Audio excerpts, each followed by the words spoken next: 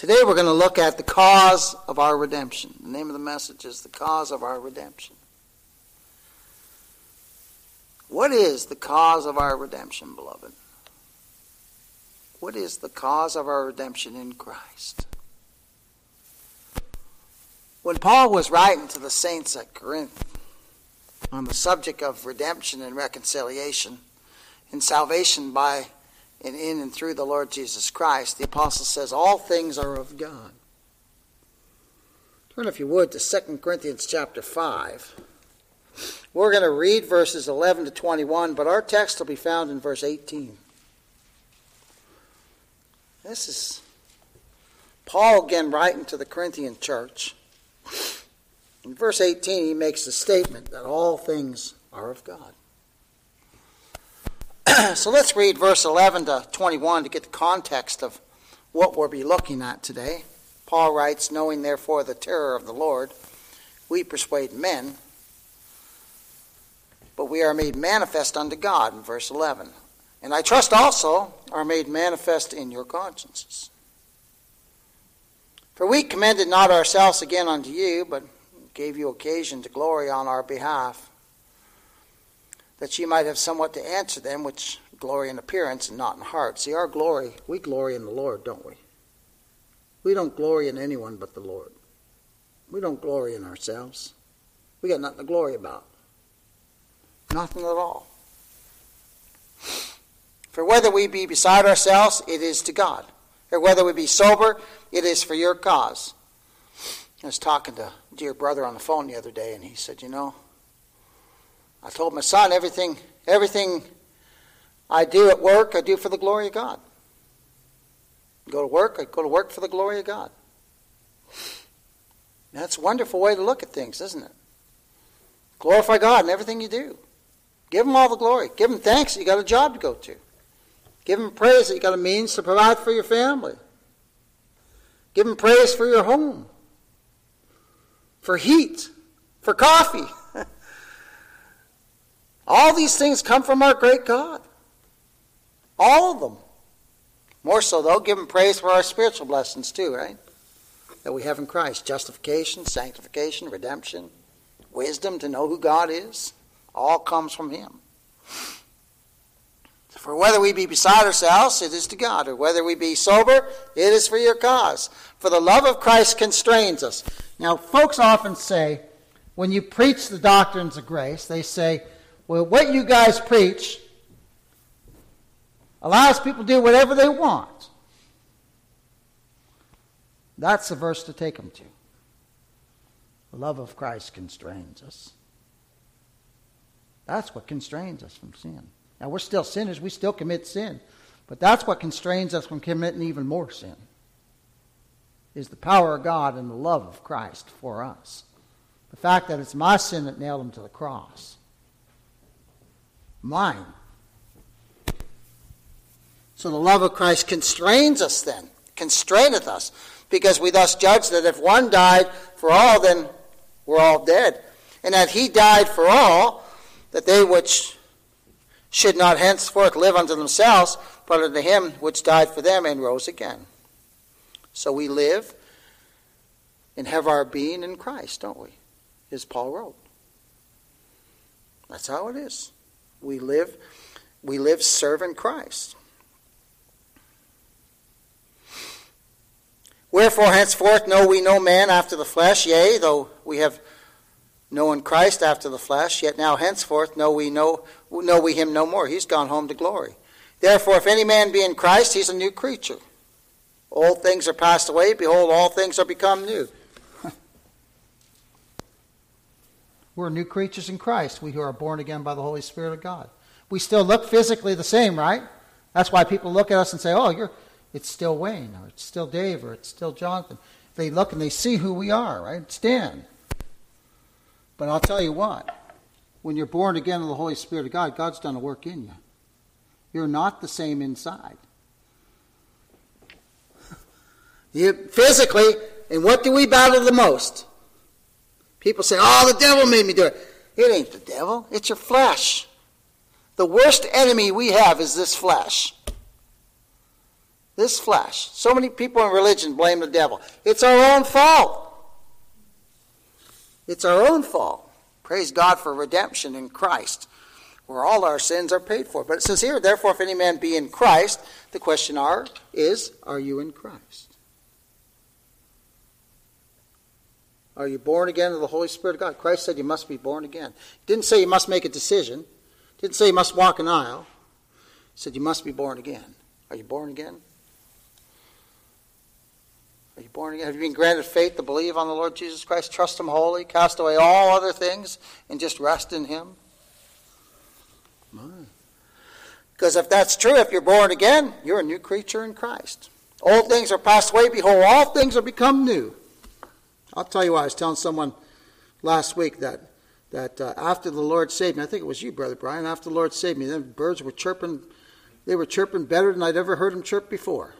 It might have been Tom I was talking to. It was unbelievable. I went outside and it was like a heavenly choir out there. My goodness. Everything was different, though. My whole perspective on the world was different. It had changed. And now, as we grow in grace, our perspective of the world changes even more. Now we see that God's in control even more over everything. There's not a molecule out there that's going, I'm going to do whatever I want. There's not a maverick molecule. Everything is controlled by God. Every atom, everything is controlled by God. And by Him all things consist, the Scripture says. My, oh my. It says here, verse 18, and all things are of God, who hath reconciled us to Himself. Look at that. Did we reconcile ourselves to God? That's not what that Scripture says, does it? It says God's reconciled us to Himself. You know why? Because we could never reconcile ourselves to God. We're sinners. We fell in Adam. We're dead in trespasses and sins. We can never reconcile ourselves to God. So what happens? God Himself reconciles us to Himself. Oh, that's wonderful news. That's wonderful, isn't it? And He did it all. He did it all, beloved. He did it all. And then He's given to us, as believers, the ministry of reconciliation. Do you know every one of us is an ambassador for Christ? Not just preachers. Every one of us is an ambassador for Christ. Every one of us. And you know what we tell people of? We tell people of a far country. Because we're just passing through this world, aren't we? We're going home one day. We're going to a far country. And who's the leader there? Who's the captain of our salvation? God Himself. God Himself. Oh my. And this ministry of reconciliation is that Christ died for sinners. We don't know who the elect are, do we? So we preach to everyone. The gospel goes out into the world. It accomplishes whatever God desires it to accomplish. And I'm glad we don't know the numbers. I'm glad we don't know how the Lord uses it, because we just brag on it then. He just takes it and uses it for His glory. And we marvel. We just marvel. Absolutely marvel at what He's done. My, oh my. Brother Tom said in his prayer, we just pray the Lord takes it and uses it. Reaching places we could never even reach. Countries we could never even hope to go to. Some countries you can't even send missionaries. And there goes the gospel through the internet. My. See, man uses it for evil, but God uses it for good.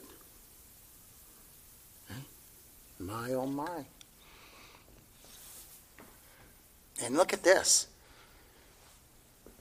To wit, that God was in Christ reconciling the world unto Himself. So how has He reconciled us?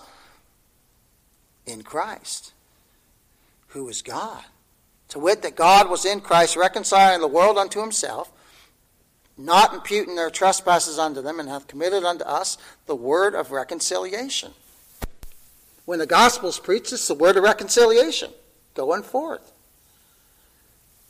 Now then, we are ambassadors for Christ. Now remember, he's writing to the saints at Corinth. He's not just writing to the preachers, is he? He's writing to the saints. He says, we're ambassadors, all of us. We're ambassadors for Christ. What does an ambassador do? Well, it tells about the country, doesn't it? Tells about the ones who are running the country. Oh my. We're going to a far country, beloved. We're going to a heavenly country. Heaven. Now we're ambassadors for Christ. As though, look at this, as though God did beseech you by us. We pray you in Christ's stead, be ye reconciled to God. My. Be ye reconciled to God. How is one reconciled to God? Only in and through Christ Jesus our Lord. How is one in Christ? By being born again by the Holy Spirit of God. Why is one born again of the Holy Spirit of God? Because Christ redeemed them at Calvary's cross 2,000 years ago. Why did Christ redeem those people 2,000 years ago on Calvary's cross? Because God chose them in eternity in Christ. Do you see how it just keeps going back to God? He gets all the glory. All of it. All of it. My, it's wonderful. Now then, we are ambassadors for Christ, as though God did beseech you by us. We preach you, and we pray you in Christ's stead, be ye reconciled to God. That's our hope when the gospel goes out, is that God's lost sheep be reconciled. And they will be. He'll get every one of them. There are not going to be one left behind. You know, you get these people who are in religion and they say, well, you can sin your way out of salvation. I can't. Can you? No. No, because Christ saved my soul, right? He saved your soul too. Now again, did we just go out and do whatever we want? No. Look at that verse again, verse 14. For the love of Christ constraineth us. Got to keep remembering that, eh? Love of Christ constrains us. And then verse 21, for he hath made him to be sin for us who knew no sin, that we might be made the righteousness of God in him. All our sins were laid upon Christ, and he bore them all. The sinless, perfect, spotless Lamb of God. Bore them all. And he knew no sin. He's sinless in his birth, sinless in his life, sinless in his death. Why? That we might be made the righteousness of God in him. His righteousness is imputed to us, and our sins imputed to him. The great transfer. My, oh my. What a Savior. My. So in all aspects of salvation, our redemption by Christ is attributed to God and God alone. Salvation's all of the Lord. It's all of him. And we cannot read the scriptures without seeing that, right? But we can't see that unless the Holy Spirit regenerates us. And that's why man in his natural state has enmity with God. They see what's written in the scriptures, and right away it offends their pride. It offends their pride. What? You mean there's nothing for me to do? That can't be true. Well, that's what God says. He says there's salvation only in Christ. Turn, if you would, to Deuteronomy chapter 7. All through the scriptures we're confronted with the fact that this matter of salvation, in this matter of salvation, nothing is ascribed to us. Nothing. All through the scripture we see that. Nothing is ascribed to us. Nothing is caused by us in the salvation. And nothing is dependent upon us. Isn't that a blessing that our salvation is not dependent upon us? I'd mess it up all the time if it was dependent upon me. But it's not. As Bruce Crabtree and I were talking about, and Bruce said, you can't ruin this salvation. You can't spoil this salvation. You can't. Look at this in Deuteronomy chapter 7, verses 6 to 9. Look at this. For thou art an holy people unto the Lord. That's Jehovah there. Thy God. The Lord thy God hath chosen thee to be a special people unto himself. Look at that. You know, God's people are a chosen generation.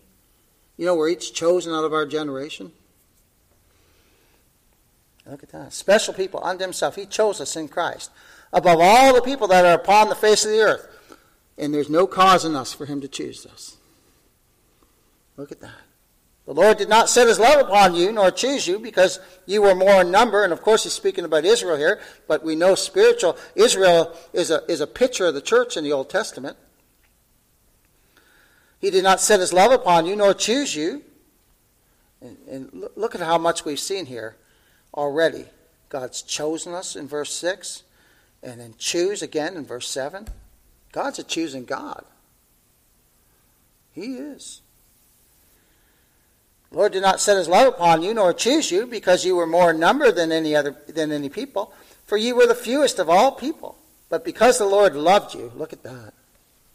How long has he loved us? From eternity? Oh my, that love's eternal love. It don't change. Imagine the person you love the most in this earth. And that love doesn't even compare to the eternal love of God for his people. It doesn't even hold a candle to it. Doesn't even hold a candle to it. Because the Lord loved you, from eternity, and because he would keep the oath which he had sworn unto your fathers, hath the Lord bought you with a mighty hand and redeemed you out of the house of the bondman. We were in bondage, weren't we? We were in bondage to sin.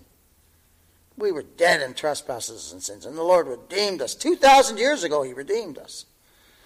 Bought us out of the house of the bondman, from the hand of Pharaoh, king of Egypt. And remember, Egypt's just a picture of the world. So when those Israelites were being delivered, here's a picture of us being delivered out of the world, beloved. My. Know therefore that the Lord thy God, Jehovah Elohim, he is God, the faithful God, which keepeth covenant and mercy with them that love him and keep his commandments to 1,000 generations. What a God. It's the Lord Jesus Christ who saved us from our sins, beloved. It's him and him alone. And that's why we give him all the glory. That's why we sing along with the psalmist. So then it is not of him that will, or not unto us, O Lord, not unto us, but unto thy name give glory for thy mercy and for thy truth's sake. No wonder we sing right along with the psalmist that, don't we? You get all the glory, Lord. And we're saved on because God's showing us mercy.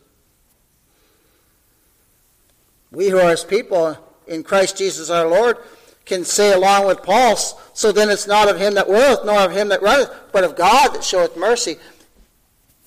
And I'm a receiver of that mercy. See, when we're ambassadors, we testify of that, don't we? As ambassadors, we testify, God's showing me mercy. Why?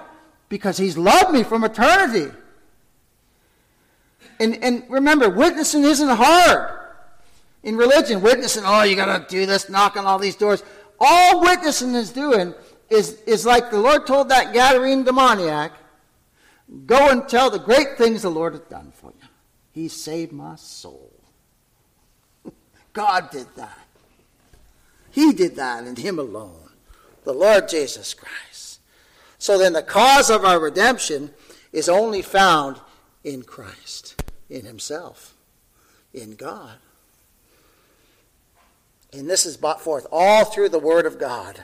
And to believe it's so precious to us. The more we grow in grace, in the knowledge of the Lord Jesus Christ, and as you read there, Brother Tom, the unsearchable riches of Christ. That just struck me when you were reading. The unsearchable riches of Christ. You go into a mine, people go into mines and they start mining all these jewels and everything. This is a mine that will never end. Just jewels and gold and all kinds of precious metals. That's what the Scriptures is for us. My. And it's precious to us. It's precious as rubies, right? It's precious as diamonds. People love to get diamonds. They shine and they're pretty and they're valuable. Oh, this word is so valuable to us. Our Savior's so valuable to us. He's so wondrous to us. My. And think of this. As we are in awe and profounded by the things that the Scripture tells us about Christ, it's only by grace that we're enabled to see these things. Mercy. Mercy. There's people that read this book and don't see nothing. Don't see nothing.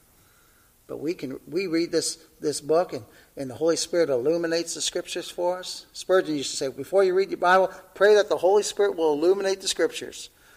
Oh my, it's wonderful. Say, Lord, illuminate the Scripture. Show me the things of Christ. Ooh. And like I said, you don't have to, folks get wrapped up. I read 5 chapters, or I read 10 chapters. If you read a portion and get understanding from it, I talked to Tim James one time, and when I first got here, I'm like, Tim, how do you prepare your messages and all that? He says, Wayne, I find a section of Scripture, just 2 verses or so, and he says, and I sit there and think about it in my study. He says, then I go chop some wood. And while I'm chopping wood, I'm thinking about the verse. Come in and I write a few things down. He says, I go chop some more wood. Write a few more things down. See, he's just ruminating on that Scripture. And that's so for us too, just to ruminate on the truth. You find a nugget, just ruminate on it. Think about it the whole week. Just let it go through your mind. It's wonderful. It's absolutely wonderful. You'll find yourself rejoicing over the truth. You'll find yourself getting so excited about the Word of God. It's wonderful. Oh my. It's like when I found that word not that we looked at in Sunday school. In the absolute negative. Oh my, it was wonderful just to see that. That the gospel is not of man, in the absolute negative. Couldn't even be thought of by man. Oh, it's wonderful. Absolutely wonderful. So the cause of our redemption by Christ must be found in the love, the grace, the mercy, and the purpose of God. So the first point I'd like us to consider is that the redemption of the Lord's people's souls originates and rises and flows to us from the everlasting love of God. From the everlasting love of God. Look at verse 18 again of 2 Corinthians chapter 5. And all things are of God, who hath reconciled us to himself by Jesus Christ, and hath given to us the ministry of reconciliation. The cause of our redemption is right there in that verse. God, who hath reconciled us to himself by Jesus Christ. Because God willed it. Because God planned it. Because God purposed it. The source and spring of every blessing of grace, election, adoption, regeneration, justification, effectual calling, redemption, preservation, and finally glorification, all finds their source and spring in God, in him alone. Turn, if you would, to Ephesians chapter 1. This is brought forth so clearly in the book of Ephesians. Chapter 1, we'll look at 3 verses here. Actually, no, we'll look at verses 3 to 6. So 4 verses here. Ephesians chapter 1. Look what's brought forth so clearly here. Blessed be the God and Father of our Lord Jesus Christ, who hath blessed us with all spiritual blessings in heavenly places in Christ. Now, it doesn't say who hath blessed us when we get to heaven with all spiritual blessings, does it? We already have them. We have them right now. And where are they? In Christ. Right now, you and I as believers, you and I who are born again by the Holy Spirit of God, we right now possess all spiritual blessings in Christ. My, what mercy. What mercy. And look at this. Now he's going to turn back to eternity here. According as he has chosen us in him, in Christ, that being, before the foundation of the world. We're chosen in Christ before the foundation. Why? That we should be holy and without blame. Look at that. Blameless. Blameless. Before him in love. And look, it's not future, is it? According as he has chosen us in him before the foundation of the world, that we should be holy and without blame before him in love. Do you know that the believer right now, clothed in the righteousness of Christ, is holy and blameless before God, even though we're still sinners? Again, natural man would never think up something like that, would they? They'd never think of a salvation like that. It's all in Christ. That's why God says to us right now, I'll remember your sins no more. Because we're blameless in Christ. even though we're still sinners. Explain that one, right? Well, that's what the Bible says, and we believe it, right? That's what God tells us. My. Now why? Why did all that occur? Well, look at verse 5. Look at this. Oh, my goodness.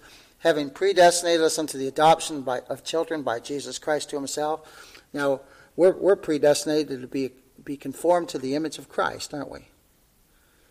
Yeah. But look at this. Having predestinated us unto the adoption of children by Jesus Christ to himself, according to the good pleasure of his will. See, man always likes to talk about their will, don't they? Natural man, my will, my free will. There's only one real free will, let me tell you that, and that's God's. That's God's. He's got free will to do whatever he pleases. We're constrained by our nature. Again, in our natural state, we're constrained to the dead nature that we have. Right? We're born dead in trespasses and sins, so therefore all we do is sin. Now we have a new nature. We're still sinners in the flesh, right?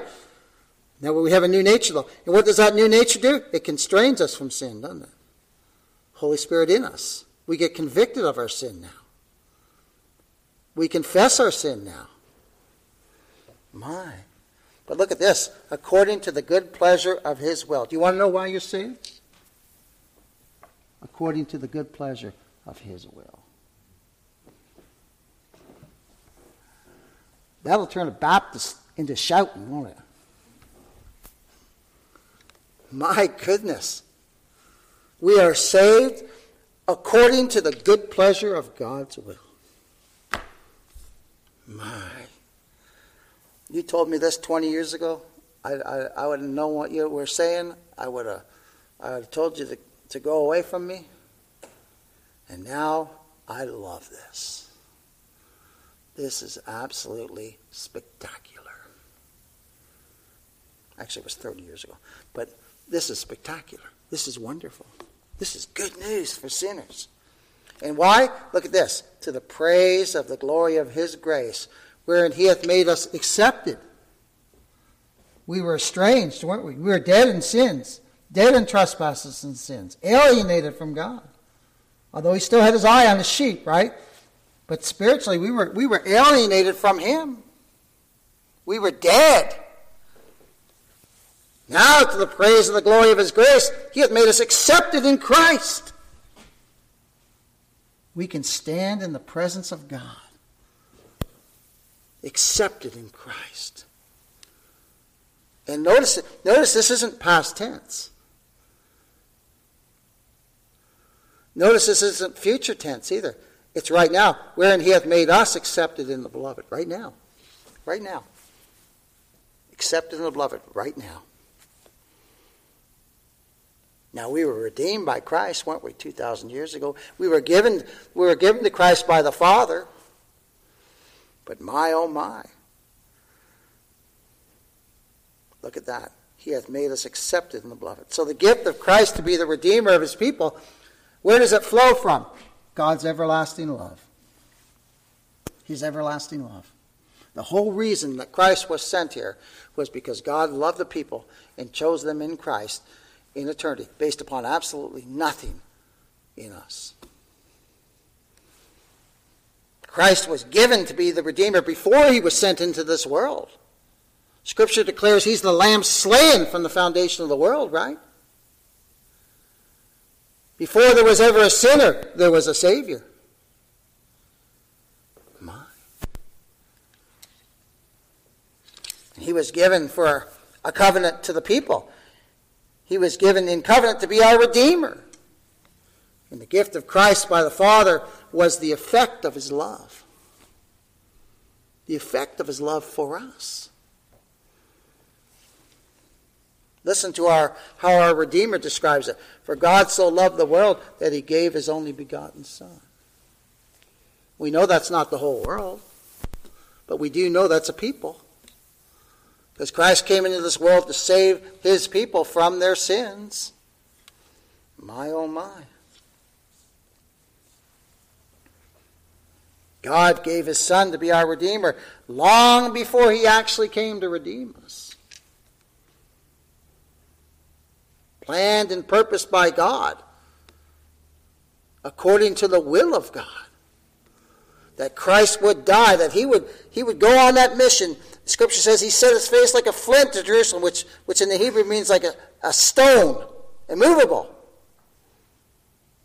He must go to Jerusalem to redeem his people from their sins.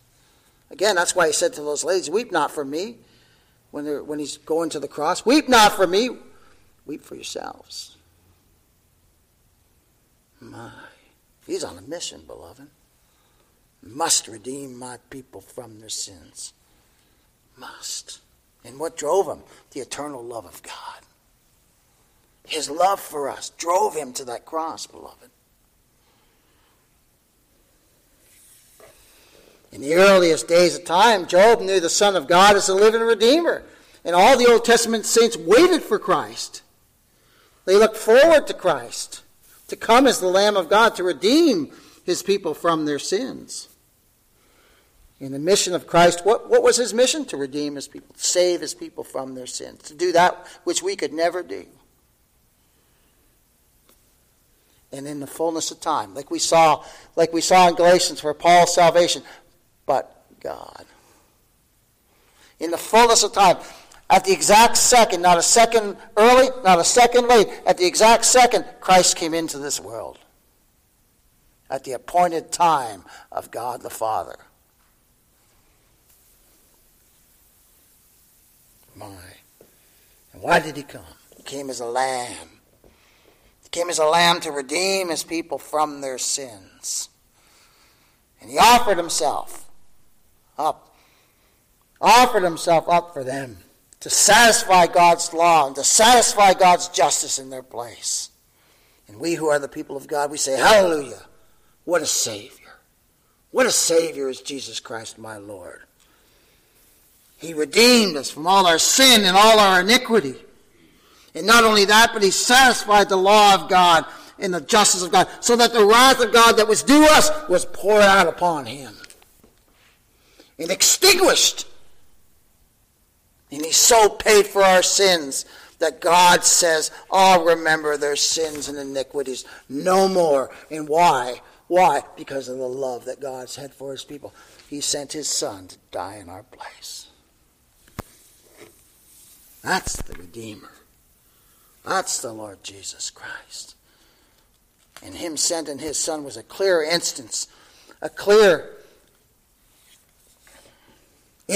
his instead of sinners, while they were such, is a full demonstration and high commendation of his great love unto them. We look at ourselves and often think we're not lovable, are we? But doesn't change the fact that God has loved us from eternity.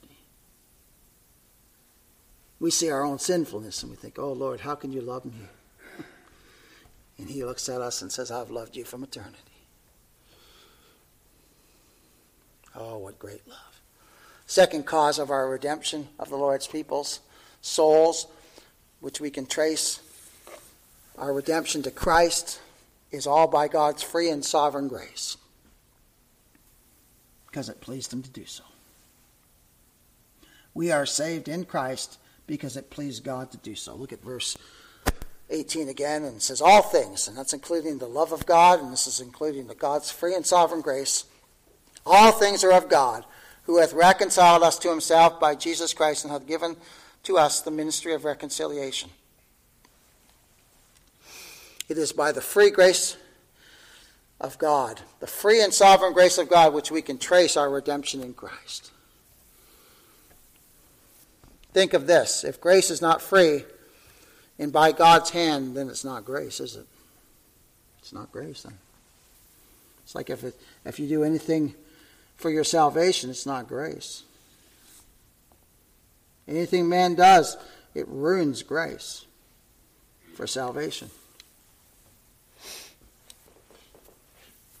And this is like the love of God. The free grace of God is like the love of God. It's unmerited, it's undeserved, it's unsought after. Were we seeking God when he saved us? No. He made us willing in the day of his power, didn't he? And then we fled right to Christ. It was unmerited love, unmerited favor, clear of all conditions on man's part. No conditions in God's salvation on man's part, none at all. No merit, no motives in the creature that would cause God to love us, would cause God to pour his free grace out upon us. It's sovereign grace. Look at Romans chapter 9. Turn to Romans chapter 9 if you would. We see here so clearly that God's grace is distinguishing grace. God's grace is distinguishing grace. It's bestowed entirely according to the will of our great divine benefactor. If God's showing you grace, give him all the glory. Look at Romans chapter 9, verses 13 to 18. As is written, Jacob have I loved, but Esau have I hated. Why? Because it pleased God to do so. I remember an old preacher one time, his grandson came to him and said, you just preached on this, where it said, Jacob have I loved, but Esau have I hated.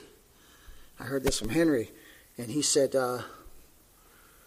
son, if you can ever find out why God loved Jacob, then you'll have the answer.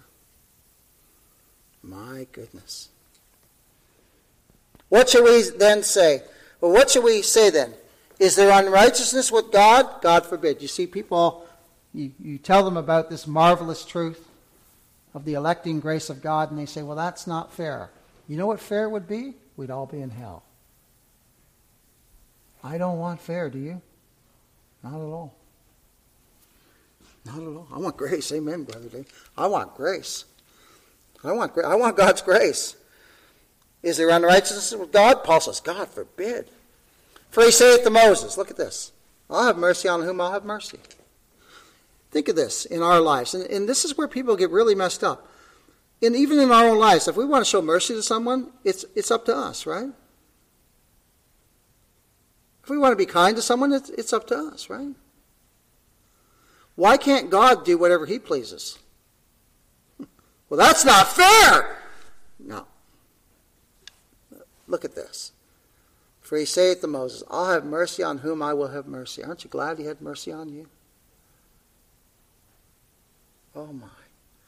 And I'll have compassion on whom I have compassion. There was nothing in us for him to have mercy upon us. There was nothing in us that caused him to have compassion upon us. Nothing at all. Look at this. And this is so clear in verse 16. So then it's not of him that willeth. It's not according to man's will. Right? It's so clear there. Nor of him that runneth. You can't do anything to be saved. See, he's covering the mind here. And he's covering physical acts, but of God that showeth mercy. I'm looking at folks who are saved by the precious blood of the Lamb, and God's showing you mercy just like he showed me mercy. And what do? We praise his mighty name, don't we? It's wonderful. It's absolutely wonderful. So then it's not of him that willeth, nor of him that runneth, but of God that shows mercy. Now he's going to give us an example. For the scripture saith unto Pharaoh, even for the same purpose have I raised thee up, that I might show my power in thee, and that my name might be declared throughout all the earth. God put Pharaoh in control. God puts presidents and prime ministers in control. It's his will. But he put Pharaoh in control that he might manifest his strength and power, didn't he, when he delivered the Israelites out of Egypt. And is it still declared even now? Yes, it is. His great power, his great deliverance is still declared even now. Even today, we still declare the truth about his great deliverance. That my name might be declared throughout all the earth. Therefore hath he mercy on whom he hath mercy, in whom he will he hardeneth. What does God have to do for a man to be hardened? Just leave him alone. What does God have to do for a man to go to hell? Just leave him alone. What does God have to do for a man or a woman to be saved? Everything. Everything. He's all my salvation. So the foundation and the basis of our redemption by Christ is God's free and sovereign grace. We are justified freely by his grace through the redemption that is in Christ Jesus, Paul wrote. And that redemption, which is in Christ, is the work of God's free and sovereign grace, planned and purposed and executed by him, and him alone. And it was by the grace of God that Christ tasted death for us. That we might be raised again. Remember, he was raised for what? Our justification. To show that God was absolutely satisfied with the sacrifice of Christ. And being the work of Christ and the finished work of Christ brought to complete perfection, there cannot be attributed anything to man in that salvation. Nothing at all. And you know, when Christ died, we were ungodly. When he died for us, we weren't even born at that time, but then we were born into this world ungodly, beloved. Turn, if you would, to Romans chapter 5. Tell somebody they're ungodly and watch what they say to you. But we believers, we rejoice in the fact that we were ungodly and now we're saved. The Lord saved our eternal souls. And we contribute absolutely nothing to the work of salvation. Absolutely nothing. Our faith in Christ is not the cause of our redemption. See, religion says, well, you believe and then God writes your name in the book of life and then you're born again. No. Faith does not come before regeneration. That's what religion teaches. That's called decisional regeneration, where they say you pray a prayer, now you're saved, now you're born again. Where's the Holy Spirit in that? He's not in it. The Lord said you must be born again. And when you're born again, you're a new creature in Christ. Old things are passed away. Behold, all things become new. And we received the atonement by faith, but we do not make atonement by faith. Look at this, Romans chapter 5, verses 8 to 11. But God commanded his love toward us, in that while we were yet sinners, Christ died for us. What were we when Christ died for us? Sinners. Much more than being now justified by his blood, saved by the blood of Christ, we shall be saved from wrath through him. Saved from wrath. Why? Because God has not appointed us to wrath, but to obtain salvation in Christ Jesus our Lord. For if, when we were enemies, we were reconciled to God by the death of his Son, so much more, being reconciled, we shall be saved by his life. And not only so, but we also joy in God through our Lord Jesus Christ, by whom we have now received the atonement. Beloved, we were ungodly. We were enemies in our minds with God. But think of this. We didn't even know that 2,000 years ago we were reconciled to God by the death of Christ. That's what that one verse is bringing up here, verse 10. For if, when we were enemies, we were reconciled to God by the death of his Son, much more being reconciled, we shall be saved by his life. Now that we're born again, we know that it's Christ who saved us. Saved by his life, right? Because he lived the perfect life, and saved by his death as well. Don't forget, the life of Christ was just as important as the death of Christ, because in his life, he fulfilled the law in our place perfectly. And in his death, he bore the wrath of God and satisfied the law and justice of God in our place. So we're saved by his life and his death, beloved. And then verse 11, and not only so, but we also joy in God through our Lord Jesus Christ, by whom we have now received the atonement. Notice it's singular. The atonement. Singular. By the death of Christ. By no other. No other. The third point I'd like us to consider in the cause of our redemption in Christ is that we can trace our redemption in Christ to the mercy of God. The mercy of God. Verse 18, 2 Corinthians 18 says, and all things are of God, who hath reconciled us to himself by Jesus Christ, and hath given to us the ministry of reconciliation. God's mercy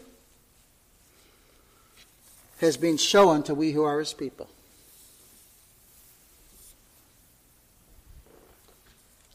Without God showing mercy, none of us would be saved, because God shows us mercy in Christ. In Christ. And when did our God first resolve to have mercy upon us? When did he first resolve to have mercy on his chosen people? Through the Lord Jesus Christ. When did he do this? In eternity. Before there was ever a world.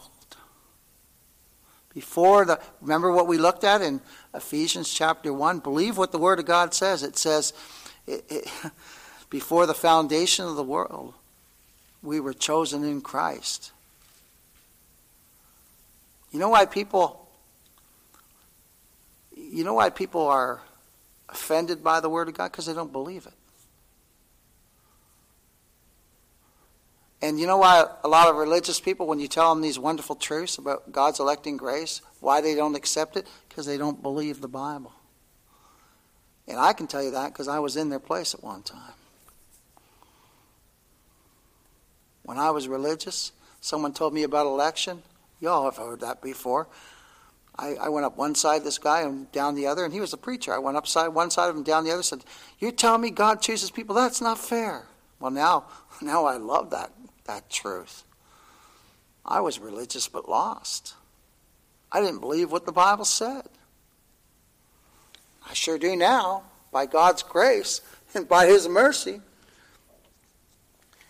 God determined to save a people in eternity.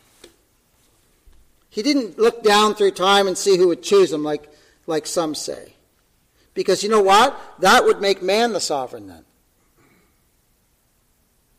Because it would be based upon what they did. But see, God's salvation flows from his free and sovereign grace. I remember when I was reading one old-timer preacher from the 1700s, and he said, God looked down through time, and all he saw was us dead, every one of us, dead in trespasses and sins. And I choose that one, and that one, and that one. My. Isn't that amazing?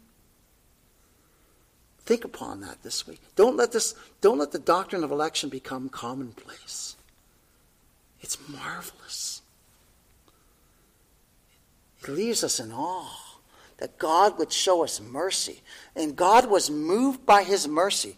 He was moved by his everlasting love for us. He was moved by his grace. So much so that he sent Christ, the dayspring from on high, to redeem us from our sins. And God visited his people, didn't he? And he redeemed us, beloved. Bone of our bone. Flesh of our flesh.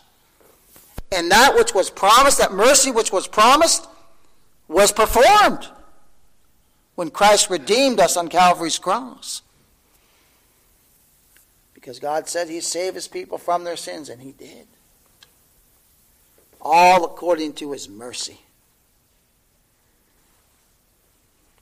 The last point I'd like us to consider is the fact that we can trace our redemption in and through the Lord Jesus Christ to the will and purpose of God. I hit on that earlier. The will and purpose of God.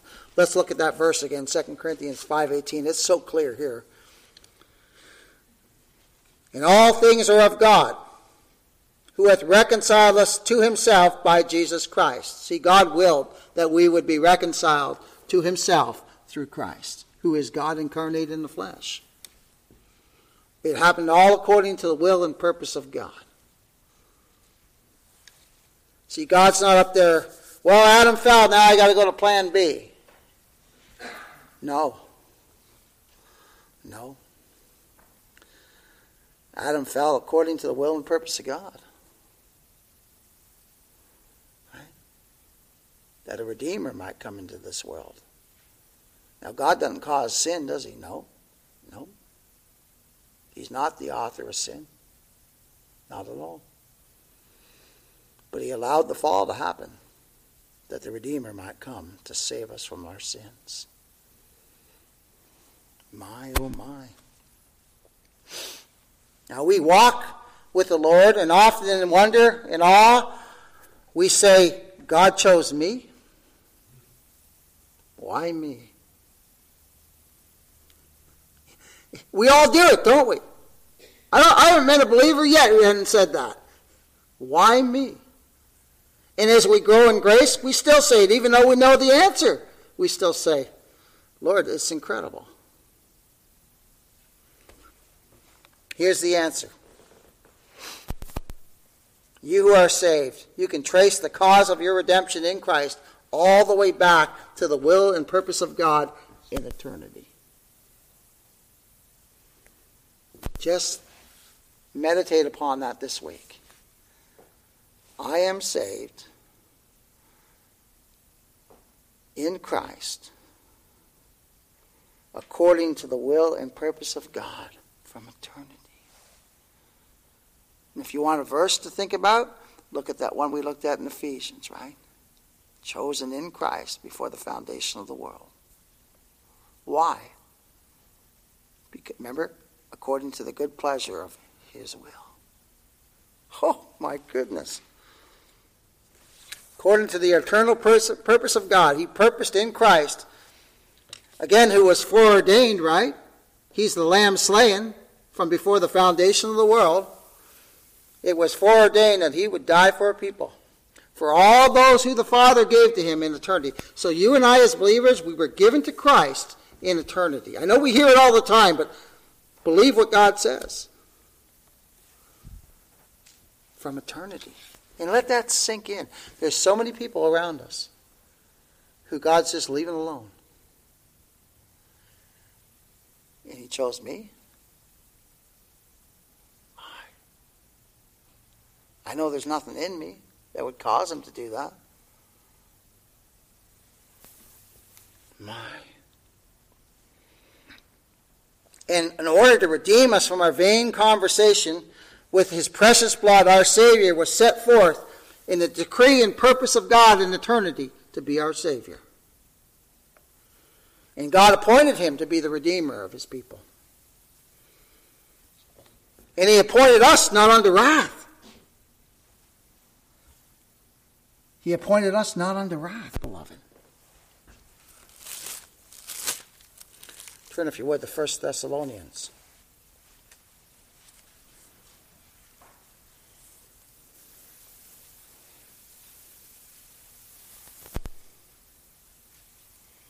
Where is that?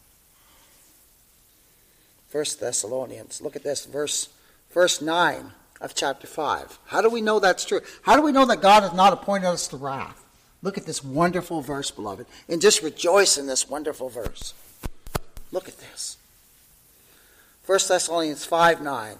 For God hath not appointed us to wrath, but to obtain salvation by our Lord Jesus Christ, who died for us, that whether we wake or sleep, we should live together with him. Think upon this week. For God hath not appointed us to wrath, but to obtain salvation by our Lord Jesus Christ. When did he appoint that? When did he decide this? In eternity. In eternity. God appointed Christ to be our Redeemer, beloved. And he appointed us to not receive the wrath of God for our sins. And being moved by his love and grace and mercy to redeem his people, save his elect, his wisdom found a way to accomplish the work in total consistency with his justice, that he might be a just God and the justifier of his people. Again, this gospel could not be made by man, could it? No. Like Paul said, he said, I certify this gospel I preach unto you, it's not a man. And remember, that not is in the absolute negative. You can't get more that it's not a man. Wonderful. And God has shown his people mercy and grace in Christ Jesus. So let we who are the redeemed think upon these wonderful truths this week and rejoice in the fact that Christ has saved us from our sins. And may he take this message and use it for his glory. And may he draw in the lost sheep, no matter where they be, who listen to this message, if it be his will. That's our hope, isn't it? That's our hope. We're here for the furtherance of the gospel. This is God's work. This is his church, and we're here for the furtherance of the gospel.